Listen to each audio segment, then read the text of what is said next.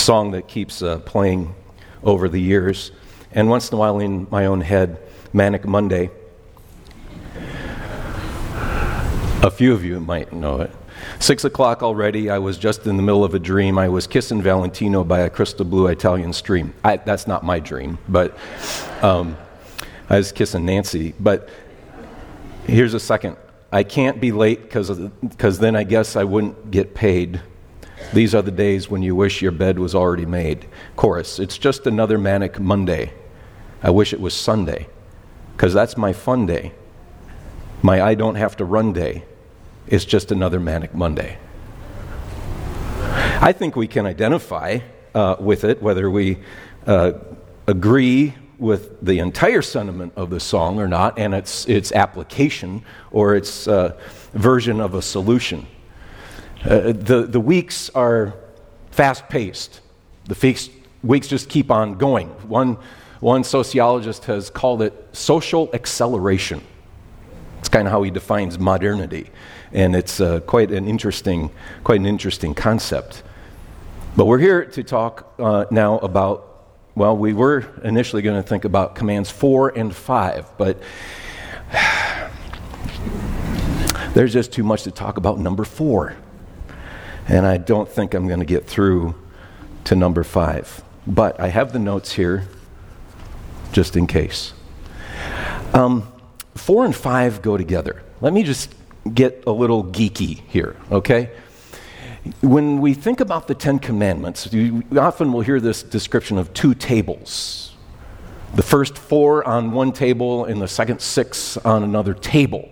And oftentimes we think of Moses with the 2 tablets, and we think of 4 of them are on one tablet and 6 are on the other tablet. But that's not how it goes. It's actually government stuff. It's duplicate, right? There's 2 copies of exactly the same thing. 10 on one tablet, 10 on the other tablet. But we talk about the 2 tables, probably wrong language, but we think about the summation that Jesus makes of the law. Love the Lord your God with all your heart, soul, mind, body, strength.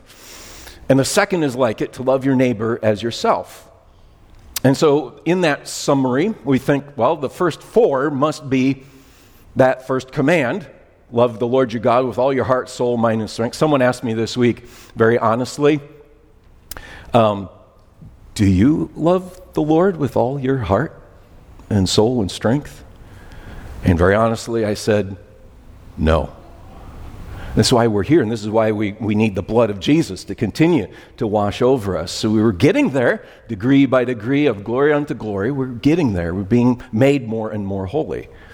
But the second command then is love our neighbor as ourself. And so then the latter 6 supposedly fit on that second commandment. But structurally, look at 4 and 5. And both of these words are positive. That is to say, they tell us what we are to do. They do not directly, initially say what we are not to do. They're formally put in the positive form. Now that's kind of interesting. We talked about this just briefly last time, that negative commands are actually more limiting positive commands are actually more limiting than negative commands. Negative commands say, don't do it that way. You can do it any other way but that one. Positive commands say, you have to do it this way. There is no other way.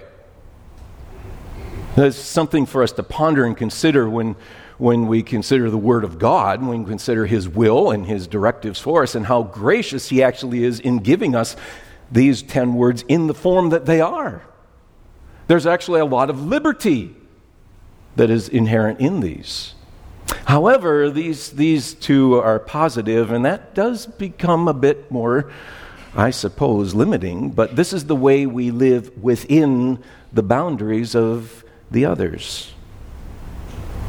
So these 2 words actually structurally fit together. They not only are positive, but they both refer to time. Do you notice that? Both refer to the time frame of the day. The day. Now, number 4 says, rest one day, work 6 days. Cycles of days. In fact, a cycle of 7 days. And then the 5th command is positive. Honor your father and mother, and there's a blessing that's attached to this one. Paul highlights this in Ephesians and Colossians. He identifies this is the one command that has a promise. There's a blessing that you would live long in the land that the Lord your God would give you. So this time frame, and that your days would be long in the land, right? This time frame, the cycle of the 7, and then rest, and then the 6, is to be perpetual, and you respect and you honor family, particularly the parental head of household, in order that that cycle would continue in the land, on and on and on. And one of the great travesties for Israel as a nation is that they did not do Sabbath well, and they did not honor father and mother well, and as a result, they didn't stay in the land as they were supposed to, and they were exiled, they were disciplined for their sin and their disobedience in order that the land would have its rest. So you see the way that these two words are connected. And thirdly, we have this idea of family that's inherent in both of these words. Now, the second was quite obvious. The 5th word says honor father and mother. It's pretty obvious. It's about family, parental and child relationships. But the first one is also. And it talks about, not specifically the word parent, but it does talk about the head of the household and the parent who has a son and a daughter and a male servant and a female servant and livestock and sojourners, resident aliens doing tasks around the ranch. So my working thesis here is that command 5 is not the hinge, moving from honoring God to honoring our neighbor. Number 4 is already hinging, moving us toward the broader, how do we treat one another? And it begins with the family relationship. The heads of households are initially responsible to put this in place, and it comes through this period of rest, this cycle of 7. And the Lord says, keep this and apply this in your household. Apply this to yourself, apply this to your sons, your daughters, your servants. Establish justice. And so what an equity. In a day where we're ranting over justice, it's right here, even in its seed form. Everyone is included. Everyone is included. Even the people that are not national, ethnic Israel. Everyone is included. There's equity. There's a rest for everyone. Do you remember Israel being slaves in Egypt? And they were not treated equitably. They had a harsh master in Pharaoh. And the Lord is saying, remember those things, and when you go into a land and you establish your own head of household and you establish your own families, do not be a Pharaoh to them. Be gracious and give them rest. These are important things to consider. Fourthly, if you're keeping track, these words are based in the creation ordinances. The 7th day is the day God rested, Genesis chapter 2, verses 2 and 3.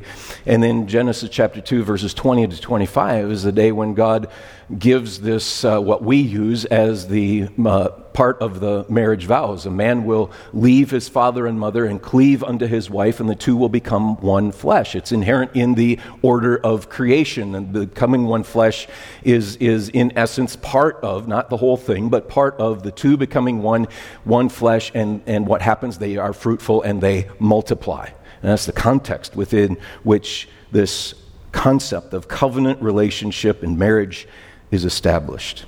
Now, in fact, we find all the 10 words inherent in the creation order. And because they're in the creation order, they precede Moses and Sinai, which means they transcend culture, they transcend time and space. Like, what does that mean? It means they're all but this number 4 directly repeated in the New Testament as a way that we are to live as part of God's created order, let alone as His faithful disciples. Now, if you're feeling tension with that and a little controversy over our theology, well, that's intended. But it is a time that we can have more conversation. This word begins positively. It says, do this, remember. Remember the Shabbat day. Shabbat Yom. Remember we could really summarize it as the 7th day, although it is a bit different. This is the noun form of the verb, or of the number 7. Israel's calendar was loaded with sevens. It wasn't just a 7-day week. But you count those weeks, and you count 7 from the day of first fruits, and 7 sevens, you end up with the day of Pentecost. And that's one example. Look at Leviticus 23 for devotion time this afternoon before your nap. And you'll see that there are 7 festivals within the Jewish calendar. 2 examples of how 7 is just all over their calendar. There's a way to keep time. This is indeed not just the sanctity of a day. This is about the sanctity of time. There are cycles to time, and God has instituted these in the order of creation. Now, what's fascinating is that if you count the movements of the moon and of the sun and of the stars, 7 just doesn't quite work easily. It doesn't fit well. The Egyptians, for example, had 30-day months, 3 weeks of 10. That'd be a lot easier in some ways, wouldn't it? God gives a special revelation about the Sabbath. Just our natural observation doesn't easily work into a cycle of 7 days. It's close. 4 cycles of 7 are 28, but we end up with a month of 30, 31 days, and then we have to make up for it with a month of 28 days. See? Time. A time to remember. Remember. It means they already knew. It's not something new to them. In fact, Exodus 18, as they're supposed to go out and gather and collect the manna, they're already told 6 days you go out and collect manna. The 7th day you don't collect any. I'll provide enough for you, the Lord says, on the 6th day, so you don't have to do this on the 7th day, on the Shabbat. This is before Sinai. This is before the 10 Commandments, before the law. This is built into the creation order. And they already knew this. So he says, remember this. And there is a place, in fact, for work. We miss this as secondary within the word, but it's the same grammatical construction. And if we have trouble keeping the first part of this, resting on the Sabbath day, do you have trouble with the second part of this? 6 days you shall labor. 6 days you shall labor and do all your work. So why do we feel so entitled to a 5-day work week when God says 6? Now, reality is, I understand, even if you're not punching in the time clock at your place of employment on Saturday, you're probably working your tail off catching up with stuff around the house and the yard. Yeah. I don't even catch up. I'm so far behind. I can't even work with 2 commandments for one sermon. We've got to narrow it down to 1. There is a place for work. Work is honorable. Work is a divine privilege to steward the resources of the earth for the blessing of others and the flourishing of humanity, as well as the whole of creation. The whole of creation. In fact, even within this word, the 4th word, livestock are included. It's for the benefit of the whole of society, the whole of the creation. There is a place for work. There's a wonderful new publication, a journal that comes out about the beauty of work and human flourishing. And I'm excited, thrilled to work through that and learn more of these. But we want to focus on the day. I know you really want to focus on the work part, right? But we struggle with this, and there's the myth of the French work week, I suppose, right? By law, in the year 2000, they said you have to have a 35-hour work week. But the reality is, it doesn't quite work that way. And then their day is a bit more relaxed and paced. They have a longer lunch period and a little bit of coffee, tea time in the afternoon. Very, very religious in its own practice and essence.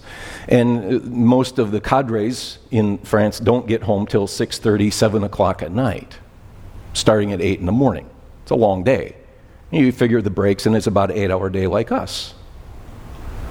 So they had to figure out, the unions had to figure out a way, well, how do we get that 35 work week? So they'd average it. So they have longer paid time off. There's a 5-week government standard, but depending on which branch of the union you're in, you may get more. Then they have 12 public holidays. And you see the turmoil in the news today about the unions revolting against the president and against the change in the work week, change in the pension plan, and all this. These are important things. How do you work as a Christian? And how do you rest as a Christian? The way we live is at least a testimony, a witness to what we believe about God as the Creator and the Redeemer. It's at least a witness, if not an opportunity, to be evangelistic. Now, if we were to watch your life from above, how would it look? Would it look different enough to be considered testimony, witness, let alone evangelistic, in the way you use your time? There is indeed the place for work, but there's the place for rest. Verse 10 goes on. It says, the 7th day. Yeah, you work 6, but the 7th day is a Shabbat. It's a pun. The word Shabbat probably based on the number 7, the word 7. And you can kind of hear that even in English. 7, Sabbath, 7, Shabbat. It's a Sabbath to the Lord your God, and on it you shall do no work, you, your son, your daughter, your male servant, your female servant, your livestock, the sojourner who is within your gates. In a 24/7 world, and in a world of, as the one philosopher, sociologist,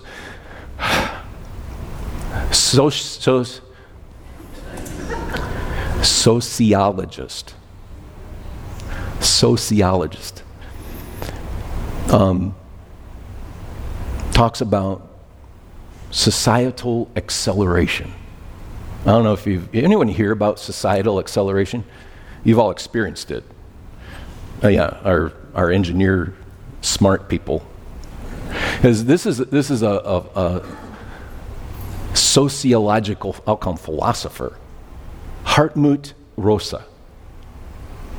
And he talks about, as things accelerate, the only real way to keep modernity stable is to keep growing and keep accelerating. I suppose it's like a top or a gyroscope.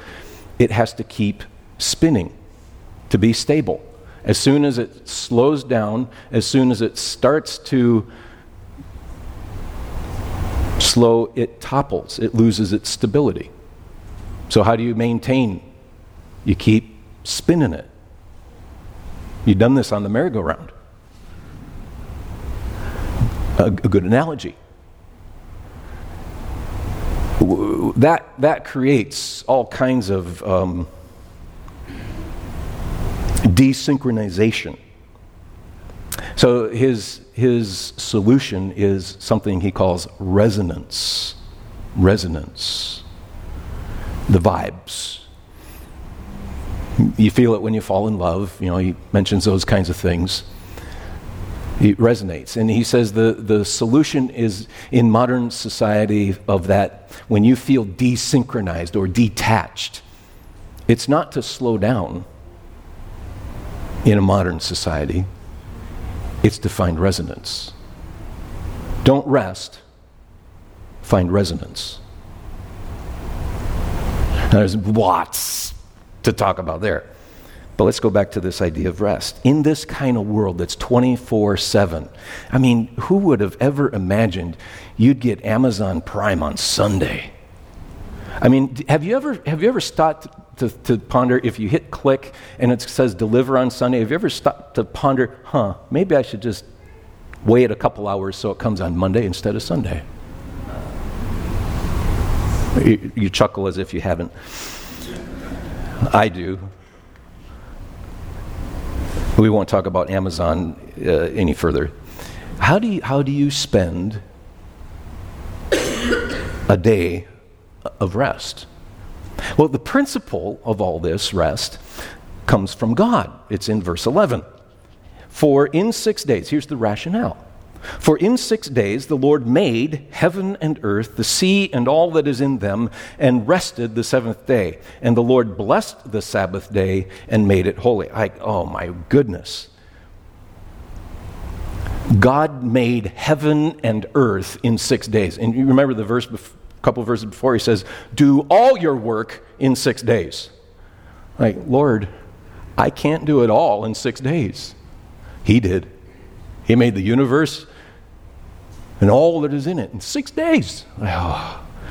See, I still don't measure up. I need His grace. And I need a time to pause and to remember I can't. He can. And that's what this cycle is about. And that's why God rested. He didn't necessarily rest for Himself. He rested for us. In fact, doesn't Jesus say in Mark's gospel that man is not made for the Sabbath, but the Sabbath is made for man? That adds to my little thesis, working thesis, that this is the hinge that's moving toward man-centeredness that's not the right way to say it, but the manward direction of the commandments in number 4. Number 4 is not about keeping the day necessarily, but that it's for our good. And it has these social, societal implications. Rest. The principle is from God. He rested on the seventh day. God Himself entered into contemplation upon His word and His work. God did the work by the word. In fact, on the sixth day, especially, it is highlighted that Adam is formed by words out of the dust. Not by hand. Adam's not handmade. He's word-made formed out of the dust. And then the breath of God breathes into him that breath of life, and he becomes a living soul. God himself contemplates his own word and his work. And again, as we mentioned, God broke into the cycle. This is not based on the solar system and observation. In fact, when you look at the days of creation, the sun wasn't made the first day.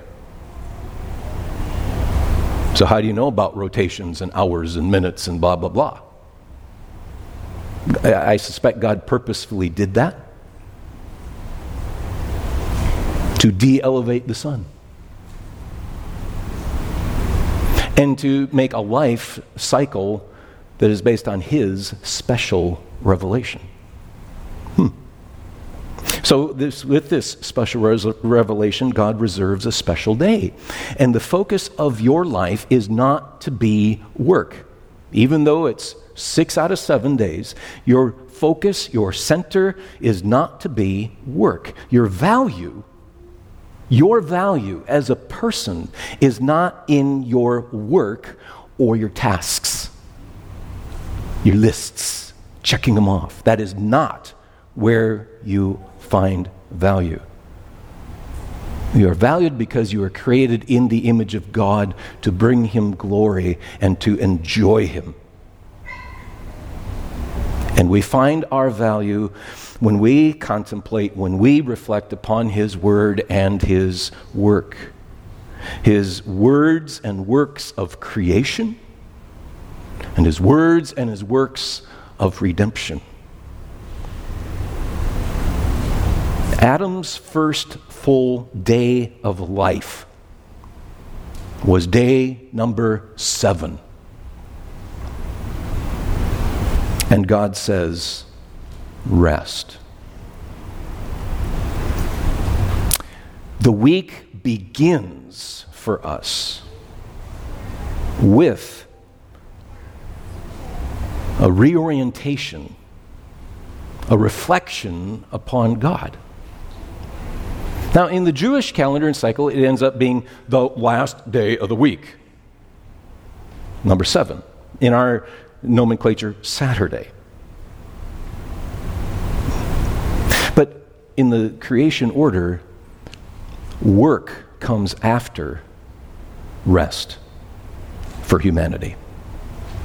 God works first. In fact, isn't that how the Bible puts it in so many ways? We love because he first loved us. God first. And so he works, he rests, and then man rests and works. Adam's first full day was the interruption of the task. Now, when it says do not labor, we tend to think the hammock. And again, in our accelerated societal reality, maybe that's okay. In fact, Adam took a nap on the 6th day. He did get to work. He counted all the animals. He named them. And in that created order, recognized, hey, Lord, they're all paired up and they can multiply. How am I supposed to keep that mandate, that cultural mandate to be fruitful and multiply when there's no one fit for me? And the Lord graciously says, I'm glad you noticed that, Adam. Why don't you rest? And so Adam takes a rest in the middle of his workday, siesta, and he wakes up. Wow. Yeah. Now he knows he can fulfill God's word to him. Our society is very confused about this, isn't it?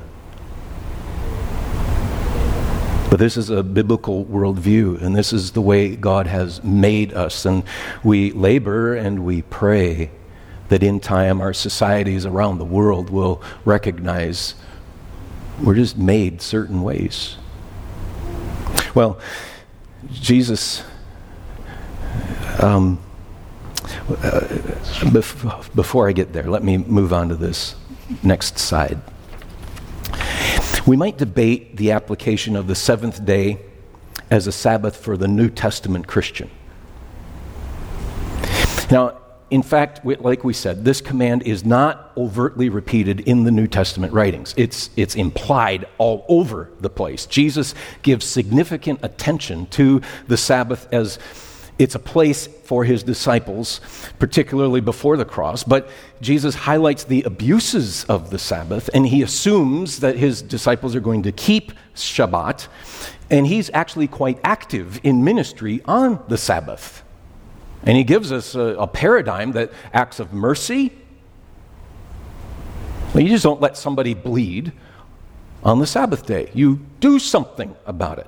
You don't let your ox fall into the ditch and leave it there. You do something about it. It's mercy. Acts of necessity. His disciples go through and they pick grain on the Sabbath day. Because they're walking through the field and they're a little hungry, and they just take their hand and, as they're walking, pull a little bit off of the stalk and nibble on it. Work. They picked food. Jesus says, didn't David eat the showbread? Acts of necessity. You need to eat. Acts of mercy, acts of necessity, acts of piety. Like, doesn't the priest put on a really big barbecue every Sabbath day? In fact, multiple barbecues 3 times a day, every Saturday, every Sabbath. His heart, he works. Acts of mercy, acts of necessity, acts of piety. Jesus does them, and Jesus endorses them. He isn't redefining Sabbath, he's actually defining it properly. You see, to do no labor, again, is not inactivity. It's intentional activity redirected toward the contemplation of God's Word and His work. Now, several in our church family were raised in a religious environment that strongly and rigidly enforced Sabbath by refraining from television and games and playing outdoors and swimming and driving too far, and filling the car with gas, as well as work. Some of you know that, some of you remember that, and as I do, you're having bad memories. And some of you are saying, boy, things were different then. The pace was different. Now, several of you have also observed you discerned the forms of hypocrisy during those upbringing years. The TV antenna was placed inside the rafters of the house so you could adjust it and no one would know. And when you're on vacation away from the neighborhood and away from, but many more of us were in a Sunday routine of attending to the teaching of the Bible 3 times that day. Sunday school, morning worship, and evening service. Those days are long gone. But now let's beware that whatever our past experience or our present practice, we all observe Sabbath.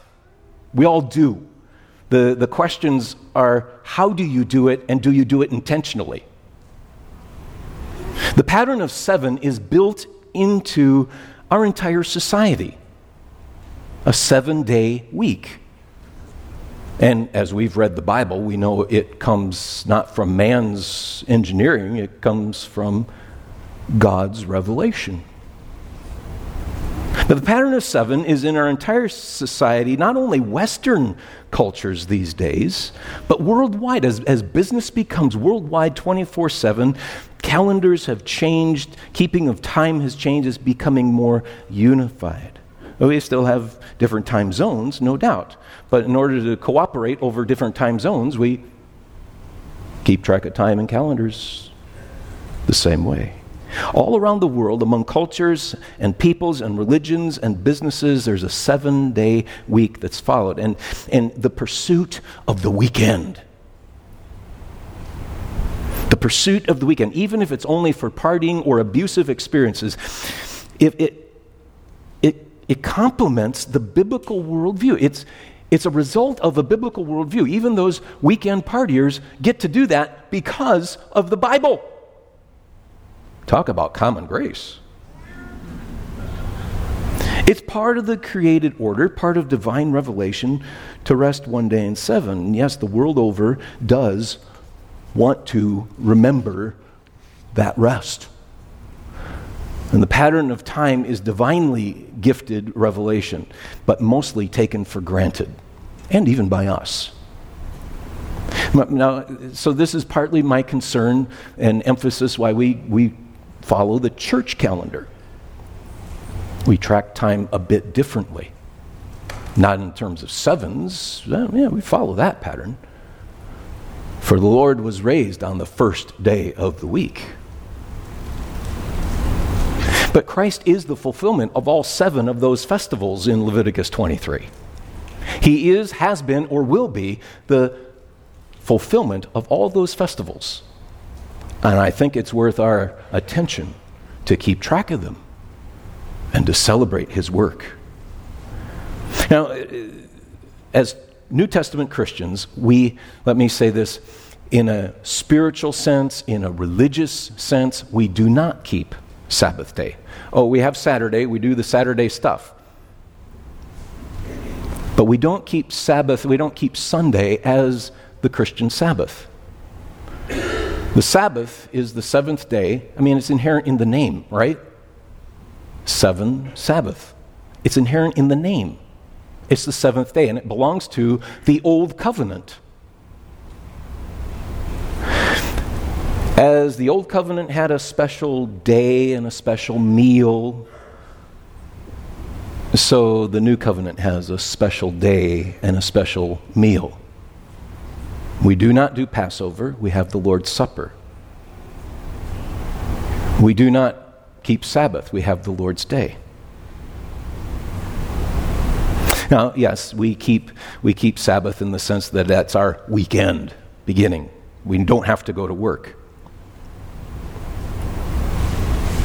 We have this unusual experience of entitlement, and we forget that we have Saturday off because it's the Jewish Sabbath, and we have Sunday off because it's the Christian Lord's Day, 2 days back to back.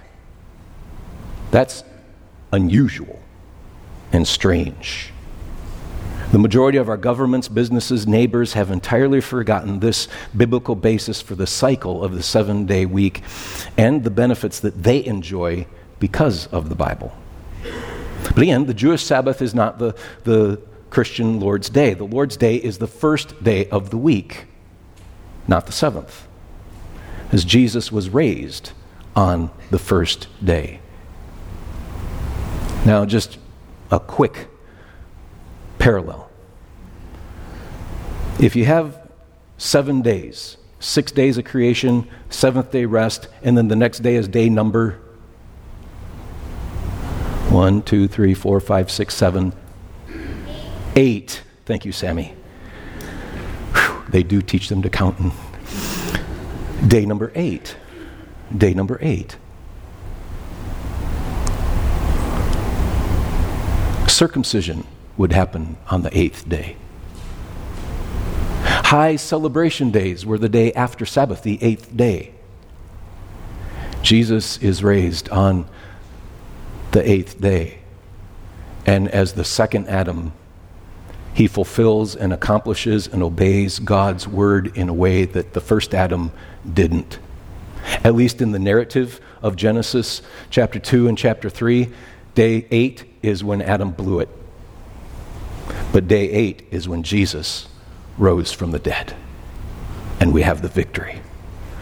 That's why we celebrate the Lord's Day on the first day of the week. And friends, this is the first day of the week. This is not your weekend. Stop it. It's not your weekend. This is your week beginning. God worked 6 days and rested the 7th, and then man rested the 7th day and then began his work. Because of the completed work of Jesus Christ, we can enter into the work week, enabled refocused, refreshed. Are you? Or are you like the Manic Monday gal? People.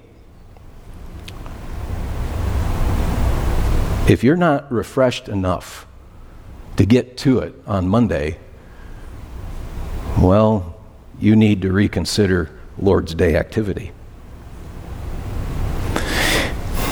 Now, we're not to be overly rigid in our applications of so-called Sabbath principles on the Lord's Day. Some of you grew up that way. We talked about it. But know this, some of our friends, our brothers and our sisters, Christians in other parts of the world that are predominantly under Muslim influence, their holy day is Friday.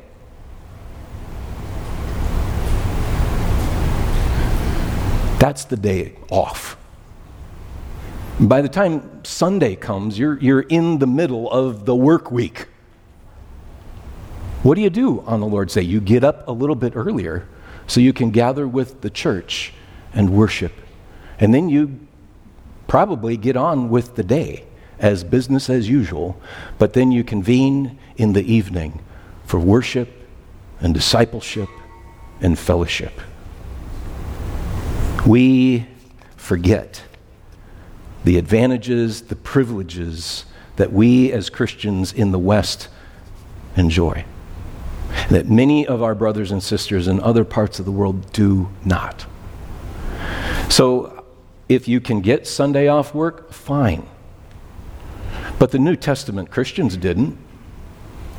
The New Testament believers gathered for worship on the first day of the week, not the Sabbath day. It was a work day within the Roman Empire. In fact, the Roman Empire, not probably in Jesus' day, but previous to that, they tried out an 8-day week. Talk about a mess. Now, the New Testament believers, the New Testament church, went to work and then gathered in the evening for the Lord's Supper on the Lord's Day. Does it ever seem weird to you that we talk about having the Lord's Supper at 11:10 in the morning? Does that not bother you? I tell you, it bothers me. Philosophically, if I had my druthers and I was planting a church, the main service would be Sunday evening, and we'd have the Lord's Supper every time. And it'd be supper. Just my druthers. And if I was planting a church, all right, Grace has been here 90 years. But all this is to cause us to think more intentionally about what we do with the Lord's Day. And why? Okay, let's hit the pause button. Let me recap a few of these things. These principles are rooted in the order of creation. And the stewardship of time is a sacred endeavor that cycles forward, beginning with rest. And rest is an activity of contemplating God's works and God's words in creation and in redemption. And rest calls us back to God and admits, I can't do it all. It admits my dependence on Him for my life and my salvation. When I have to just constantly keep going, and when I come up with philosophies of resonance instead of rest, I'm fooling myself and trying to sedate myself with the thoughts that I can do it all and I'm in control and I must master my own destiny. And it's a lie. We are built for God. And when we consider Him, contemplate Him, His words, His works, creation, redemption, then you have value recognized. Then you have your purpose fulfilled. So, Lord, take these ideas that we've surveyed today and by your Holy Spirit, put the right twist of application upon them for each of us as we figure out how to be people of God in this crazy world and society. Lord, you own it all. It's not really ours. We are but stewards. And so we would turn it over to you, all of it. Amen.